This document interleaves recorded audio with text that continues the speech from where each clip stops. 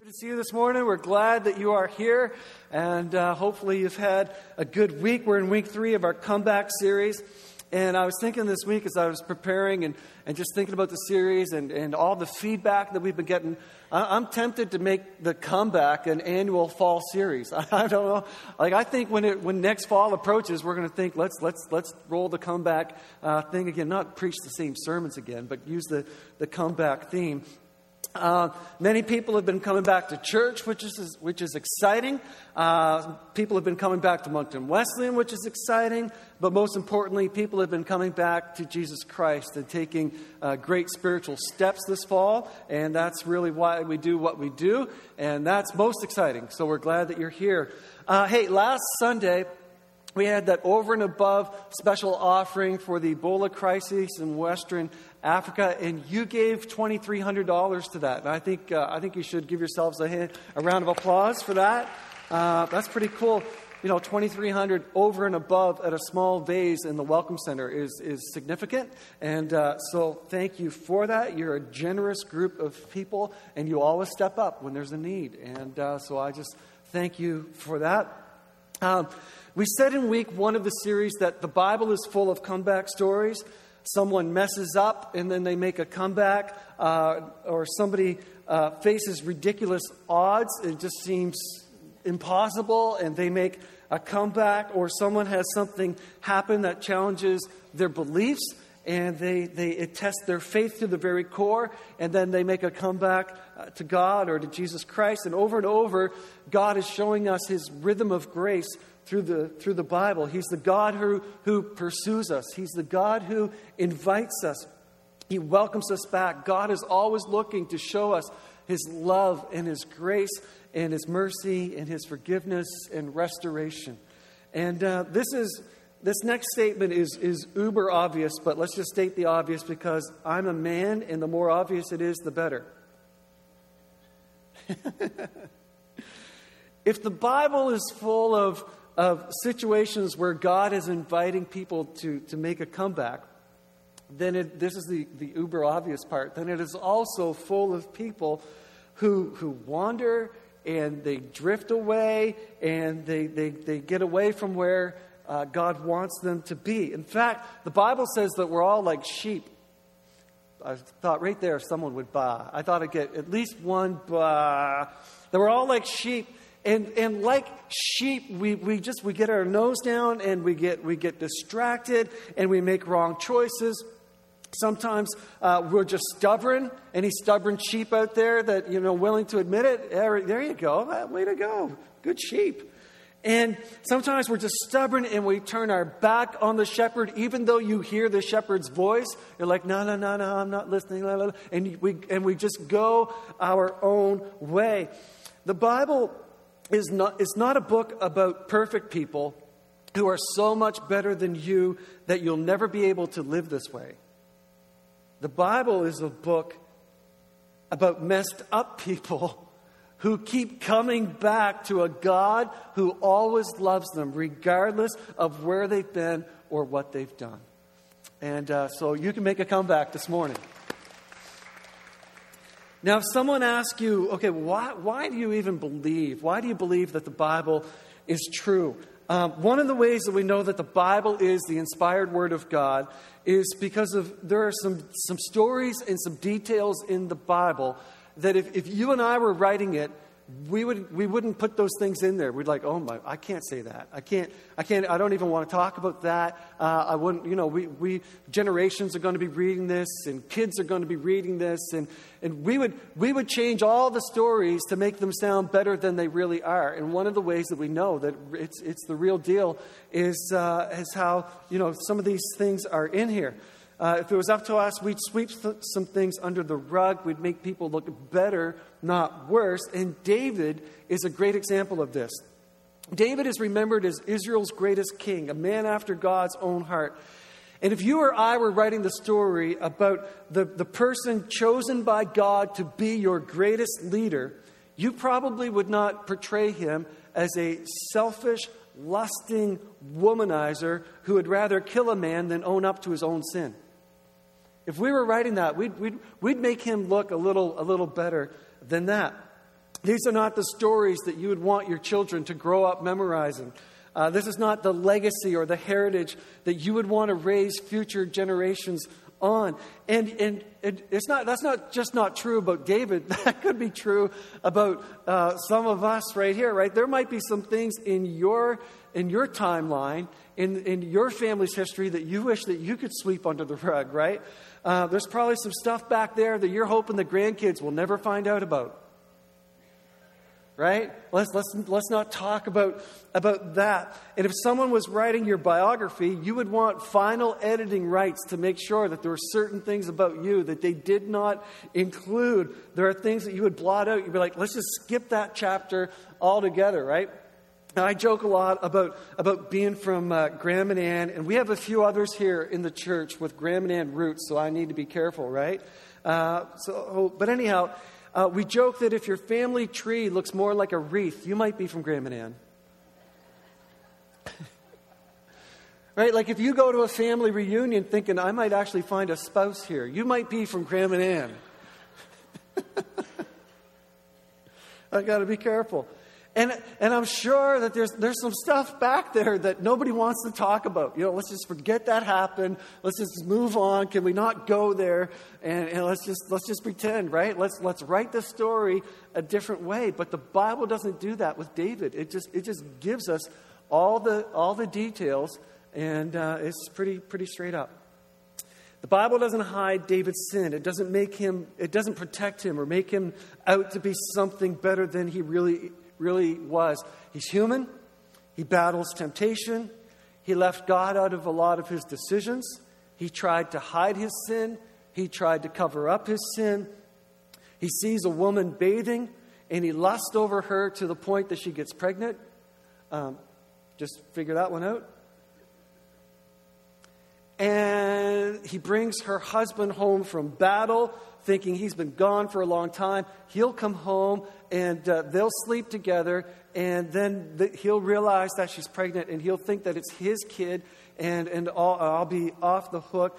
But he comes home and he's like, no, this isn't fair to all my buddies who are out there serving on the front line. I'm not even going to go in the same room with her. Like he's a better man than the king is. And so David will go to any length to cover up his sin, and he sends Bathsheba's husband Uriah out to the very, very front line. He gives his command from the king that the next time we go out, the next morning, I want him to be like the first guy out. How would you like to be that guy, right? It's like, you know, if we're going out to battle and you're first, great, right? It's over. And so that's what happens, and it's murder. And that, in a nutshell, is the story. And one of the things that we learn right away is that you can't cover up sin with more sin. Right? We're good at that. I'm in a hole. I think I'm going to keep digging. I'm going to make a bigger hole. Right? And you think that we would learn that you can't cover up sin with more sin. Even though we know that to be true, we still try to do it. The only thing that covers sin is God's grace. Grace comes from the cross of Jesus Christ. You can't fix your own sin. Only God's grace. Only by God's grace, by the sacrifice of Jesus Christ, can you cover up your sin. And so by the time we catch up with David in 2 Samuel chapter 24, by the time we're going to drop in on him here, we're going to find a repentant king. He's a leader now who's learned how to put people ahead of power. And he's more interested in submitting to God's power than asserting his royal power. He's been humbled, he's contrite, he's wise, he's discerning. And it's 2 Samuel chapter 24, and we're going to read verses 18 through 25. 2 Samuel chapter 24, and we're going to read verses 18 to 25. Here we go. That day Gad was the father of Yegad, I made that up, came to David and said to him, "Go up and build an altar to the Lord on the threshing floor of Araunah the Jebusite." So David went up to do what the Lord had commanded him. And when Araunah saw the king and his men coming toward him, he came and bowed before the king with his face to the ground. "Why have you come, my lord the king?" Araunah asked. And David replied, "I've come to buy your threshing floor and to build an altar to the Lord there. so that he will stop the plague. I'll explain the plague here in a moment. Take it, my lord the king, and use it as you wish, Araunah said to David. Here are oxen for the burnt offering, and you can use the threshing boards and ox yokes for wood to build a fire on the altar. I will give it all to you, your majesty, and may the Lord your God accept your sacrifice. But the king replied to Araunah, no, I insist on buying it, for I will not present burnt offerings to the Lord my God that have cost me nothing. So David paid him 50 pieces of silver for the threshing floor and the oxen. And David built an altar there to the Lord and sacrificed burnt offerings and peace offerings. And the Lord answered his prayer for the land, and the plague on Israel was stopped. Chapter 24 of 2 Samuel, if you go back and read it as homework this afternoon, it's perplexing, it's challenging. It begins with God punishing the people with a census, which is kind of funny. Like, if you've ever been part of a census, you're like, oh, okay, God doesn't even like census. Like, why do we do that?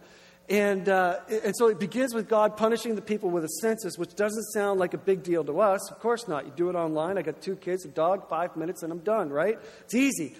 But David forces the census on the people. He forces it on his commanders. And the scripture tells us that it takes them 9 months and 20 days to travel the entire country to figure out how many Skittles they have in the bag.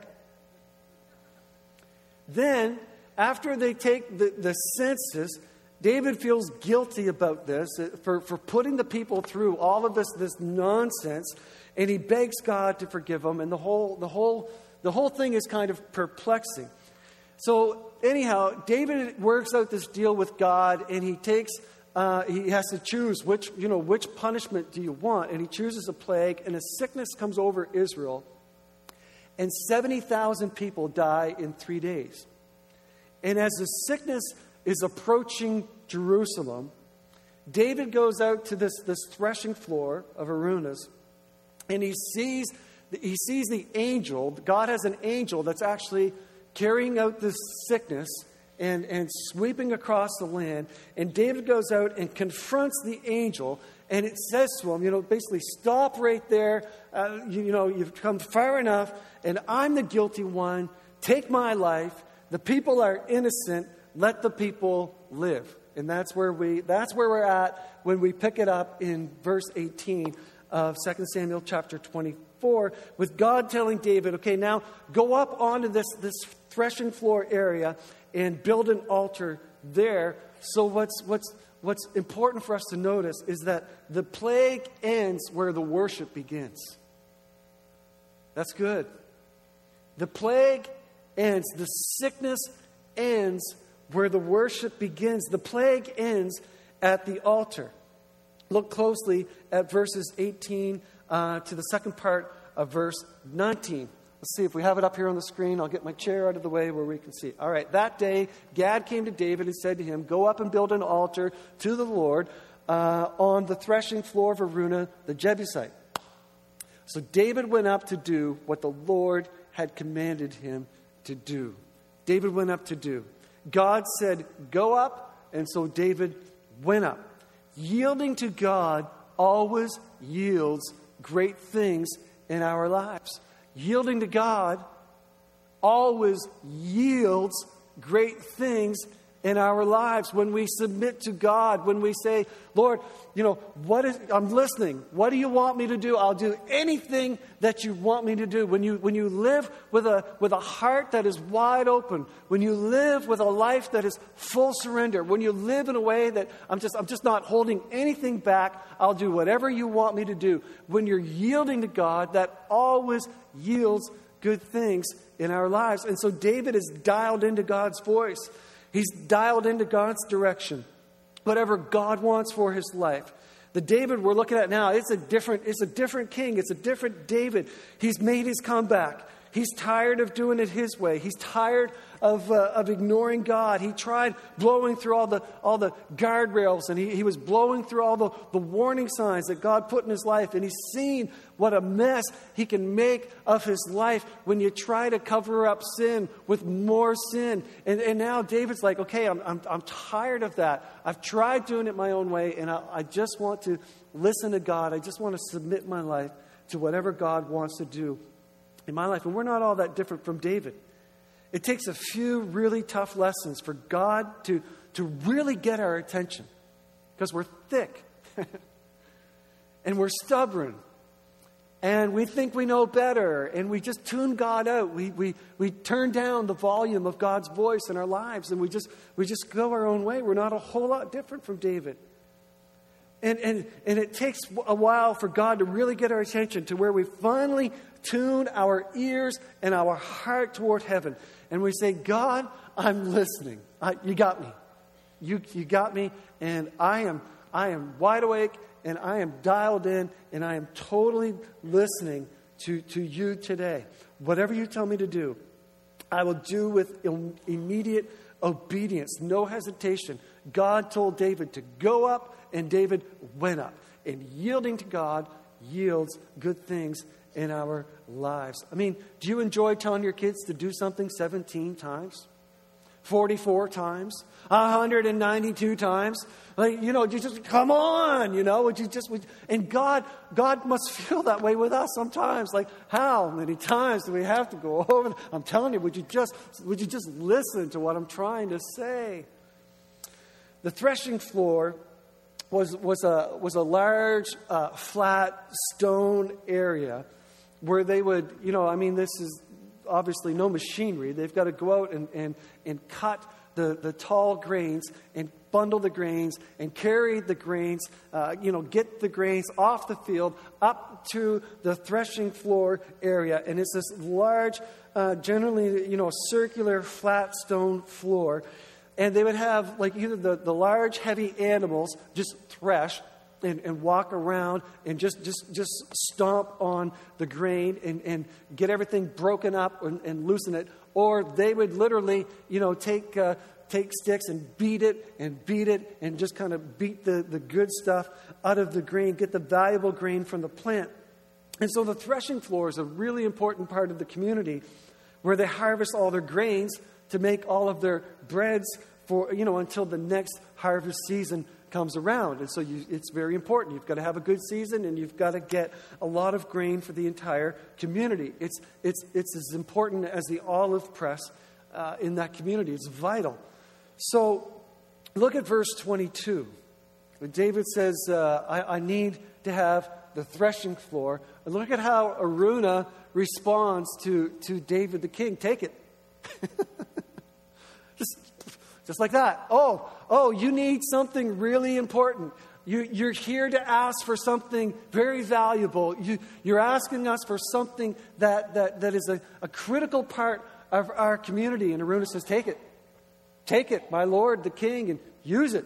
Use it as you wish, Araunah says to David. Araunah's response to David is almost as important as David's response to the Lord. When the king comes to him with a need, he responds with immediate generosity and giving. When the king comes and asks you for something, Araunah responds with immediate generosity and giving. Here. Oh, the king, you want, here it is. Take whatever you want. Araunah recognizes David as his king. Here, take the threshing floor, and while you're at it, you may as well take my oxen. I won't need them anymore because you just took the floor.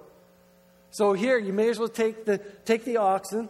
Here's the boards that we have around the threshing floor. Take those boards. You can use those for a fire. Take the big wooden yokes that the oxen had been using. We are not going to need those anymore. Here, I'll give you those two. If God wants a fire, let's build him a fire. If God wants me to give towards this fire, I'm not going to hold anything back. Take it all. Araunah wasn't counting the cost. He wasn't like, oh my soul, this is a doozy. He was counting the cost of it would cost him more if he was to hold on to those things. If there was any cost that he was counting, it might have been the cost of refusing the king or holding back from the king.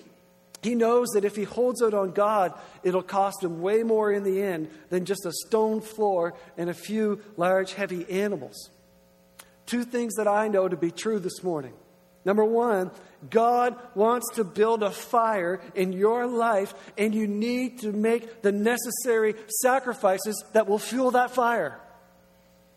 God wants an altar burning bright in your life, in your heart.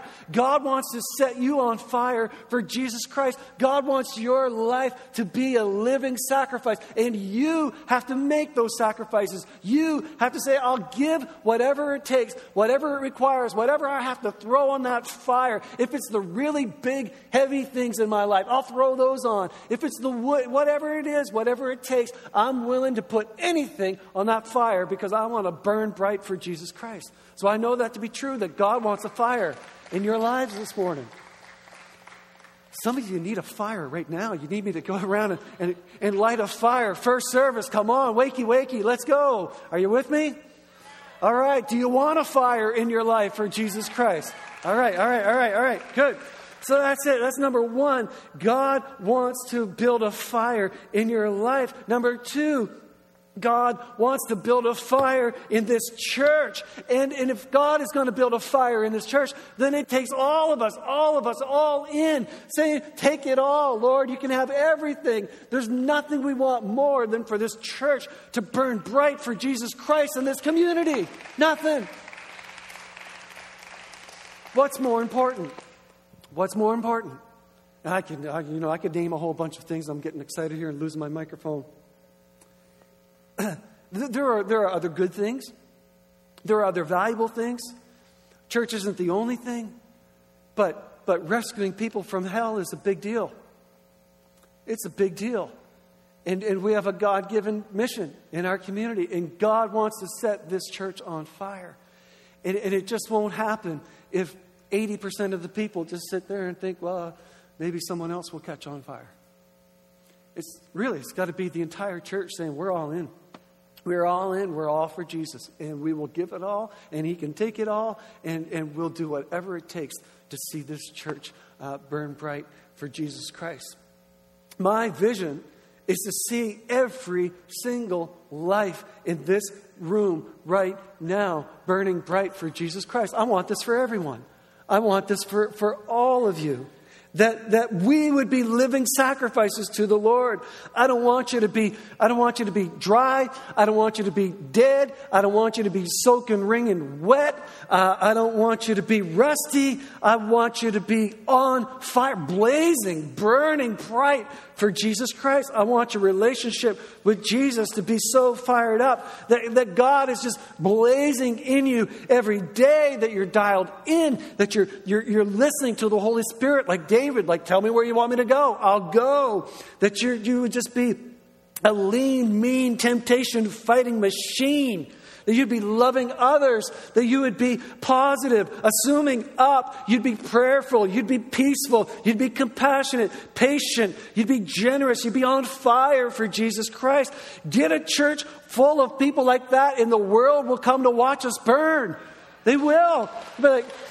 They will. They're like, what in the world is going on at the Moncton Wesleyan Church? I'm not missing it. I'm telling you, I'm going to be there Sunday morning. That people would be lined up. Lineups bug me these days because I just have this vision of people waiting for the church doors to be open in my mind for the future.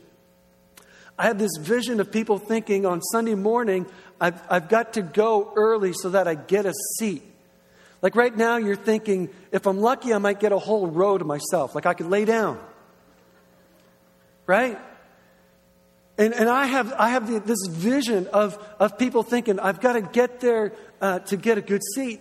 And that you people who've been here for years would think, I need to go early to get a bad parking spot. We got to go so we can park as far away from the church as we can park so that all the good spaces are available for guests and visitors. You okay with that? 4 of you are.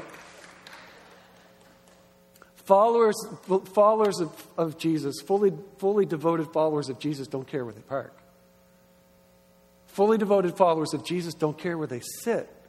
Fully devoted followers of Jesus would sit in the lobby and watch on TV if you thought someone else was in here getting saved for Jesus Christ.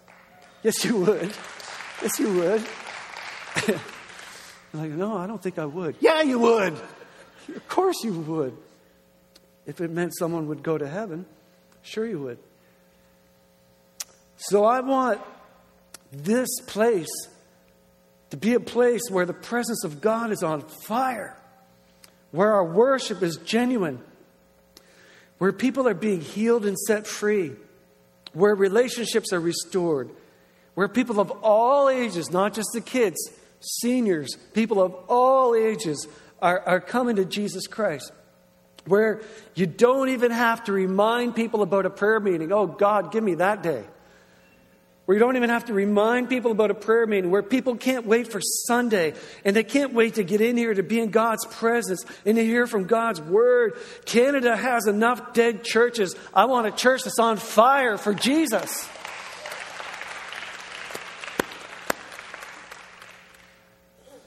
So, Aruna, where are you going to go thresh out your greens now? Doesn't matter. We'll figure it out. Where will you find oxen to work the floor and help separate the wheat from the chaff? Don't know. We'll figure it out. When the king asks you for an offering, even if it doesn't make sense,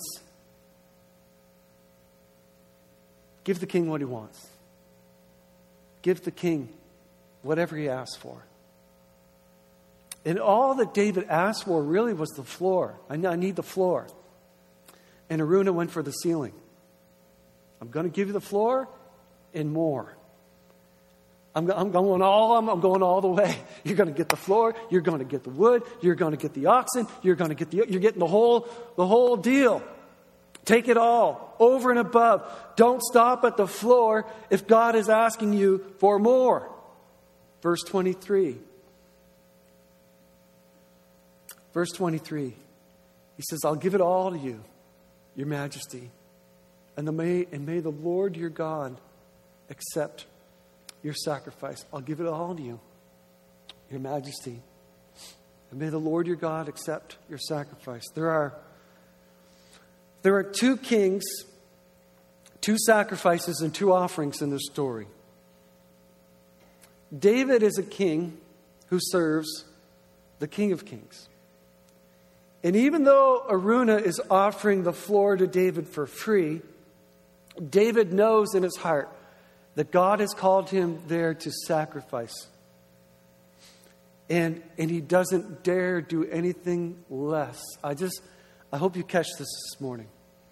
That Aruna gave David a good deal, and David's like, it's tempting, or whatever. I mean, he doesn't say that, but he just knows that he can't accept it for free because God has asked him to sacrifice, and he does not dare do anything less. He doesn't dare do anything but give God a sacrifice that God is worthy of.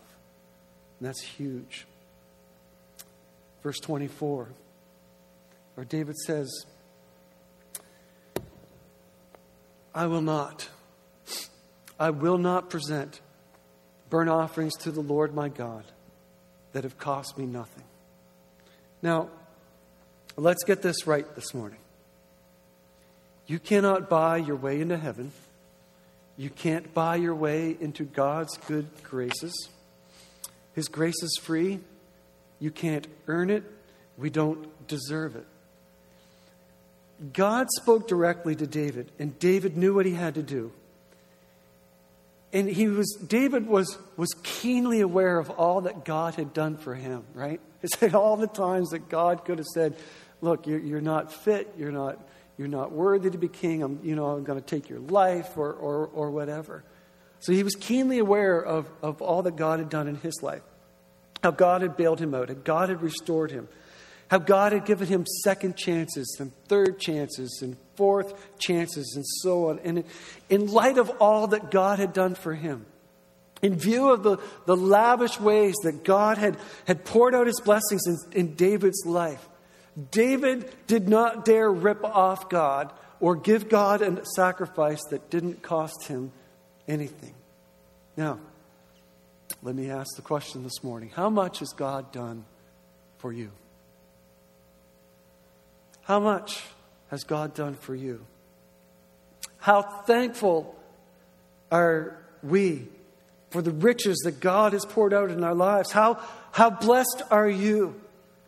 When was the last time that you did something for God that required real sacrifice? Something lavish. Something that didn't make sense. Imagine Aruna's wife. You did what? You gave him what? Are you out of your mind? What were you thinking? Or the people who showed up to the threshing floor the next morning to work. And David's built this giant ox barbecue to the Lord on their threshing floor. You're like, what? Do we give sacrificially? Or do we give out of our comfort? We're very calculated in our giving. We look for the floor. What's the bare minimum? What does God require? How much can I give and still get in? What's the least amount that I can give and get away with? You see, sometimes the comeback involves a give back. Sometimes when God speaks to us and He says, I'm drawing you back. I want you to come back. Let's restore this relationship. Sometimes it requires a give back. Don't try to worship God without counting the cost. Somewhere along the line, we got it in our head that just showing up at church was a big sacrifice. Look at me. I went to church. God, look what I did. I went to church for an hour and 10 minutes. I even smiled at that really annoying person. When they did the greeting and I turned around, they were right behind me. I didn't have any choice. And I smiled. I stayed awake through most of it. I put some money in the offering. I even bought pizza for those little kids in Haiti.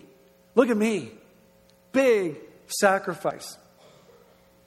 And I know we got to be careful. You can't take this story and just say, okay, do that and God will answer every prayer in your life. I know it doesn't work that way. It's not that simple. But we do know from Scripture as a whole and from our own personal experiences that there are specific disciplines in this story that God chooses to bless and work through. There are some truths, there are some disciplines in this story that just seem to keep us under the spout of grace. And here they are. There's 4 of them. Obedience. That's the first one. God says to David, go up. David went up. He's just like, I am listening. I'm dialed in. Whatever you want me to do, I will do. The next one. Sacrifice. Aruna gives the ceiling. He doesn't just give David the floor. He says, here it is. Take it all. He goes over and above. The third one. Offering. David refuses to take it for nothing. He says, no, that's really kind, it's really nice, but this sacrifice needs to cost me something. And I'm going to make a sacrifice before the Lord. And then the last one, worship. David builds an altar and offers God his best. Obedience, sacrifice, offering, and worship. Yielding to God always yields good things in our lives. So I would encourage us this morning, Moncton Wesleyan, to not hold back. Don't hold back. You'll never miss something that you give to God. You can make a lot of bad decisions in life. We all have. But you won't regret what you give to God. Give God your all. Surrender everything. I'll suggest a few things, but really what we want is for the Holy Spirit to be speaking to you specifically about what sacrifice means for you today. And maybe you've been comfortable, and maybe God's inviting you to make a comeback, and hopefully He'll speak, something specific, particular into your life. But for some, maybe it's time. Maybe like 98% of your time is yours. And you've pushed God out of your time. And he just gets just such a small piece of your time each week. And when you do, you think, wow, I got up early and I brushed my teeth and I went to church. What sacrifice? And God's like, where have you been the rest of the week? Like, how are you serving with your time? How are you involved in kingdom work? So we might be speaking to you about that. Priorities. And only giving God your leftovers. Giving. Finances. Giving. It really could be that today. And you might think, well, you know, I put in my offering. God might say, well, I'm asking for a sacrifice. I'm asking for a sacrifice. The tithe, by the way, which can sound like so much to people, the tithe is not the ceiling. The tithe is the floor. Who? The tithe is what God expects. And then your offering's over and above. That's where you pour it out. Maybe your comeback is a give back. It could be today that the sacrifice that you need to make is to give God your life. And maybe you're here this morning, you realize, you know what? I've never made that decision. I've never taken that step. Maybe you've been here on Sunday mornings where you've seen other people stand to their feet saying, today was a day that I prayed that prayer, and you've been close and you've thought about it, but just maybe you get up this morning and you said, well, if he gives that invitation today, today's the day that I'm going to trust Jesus Christ with my life. And I'm going to invite him to be Lord of my life.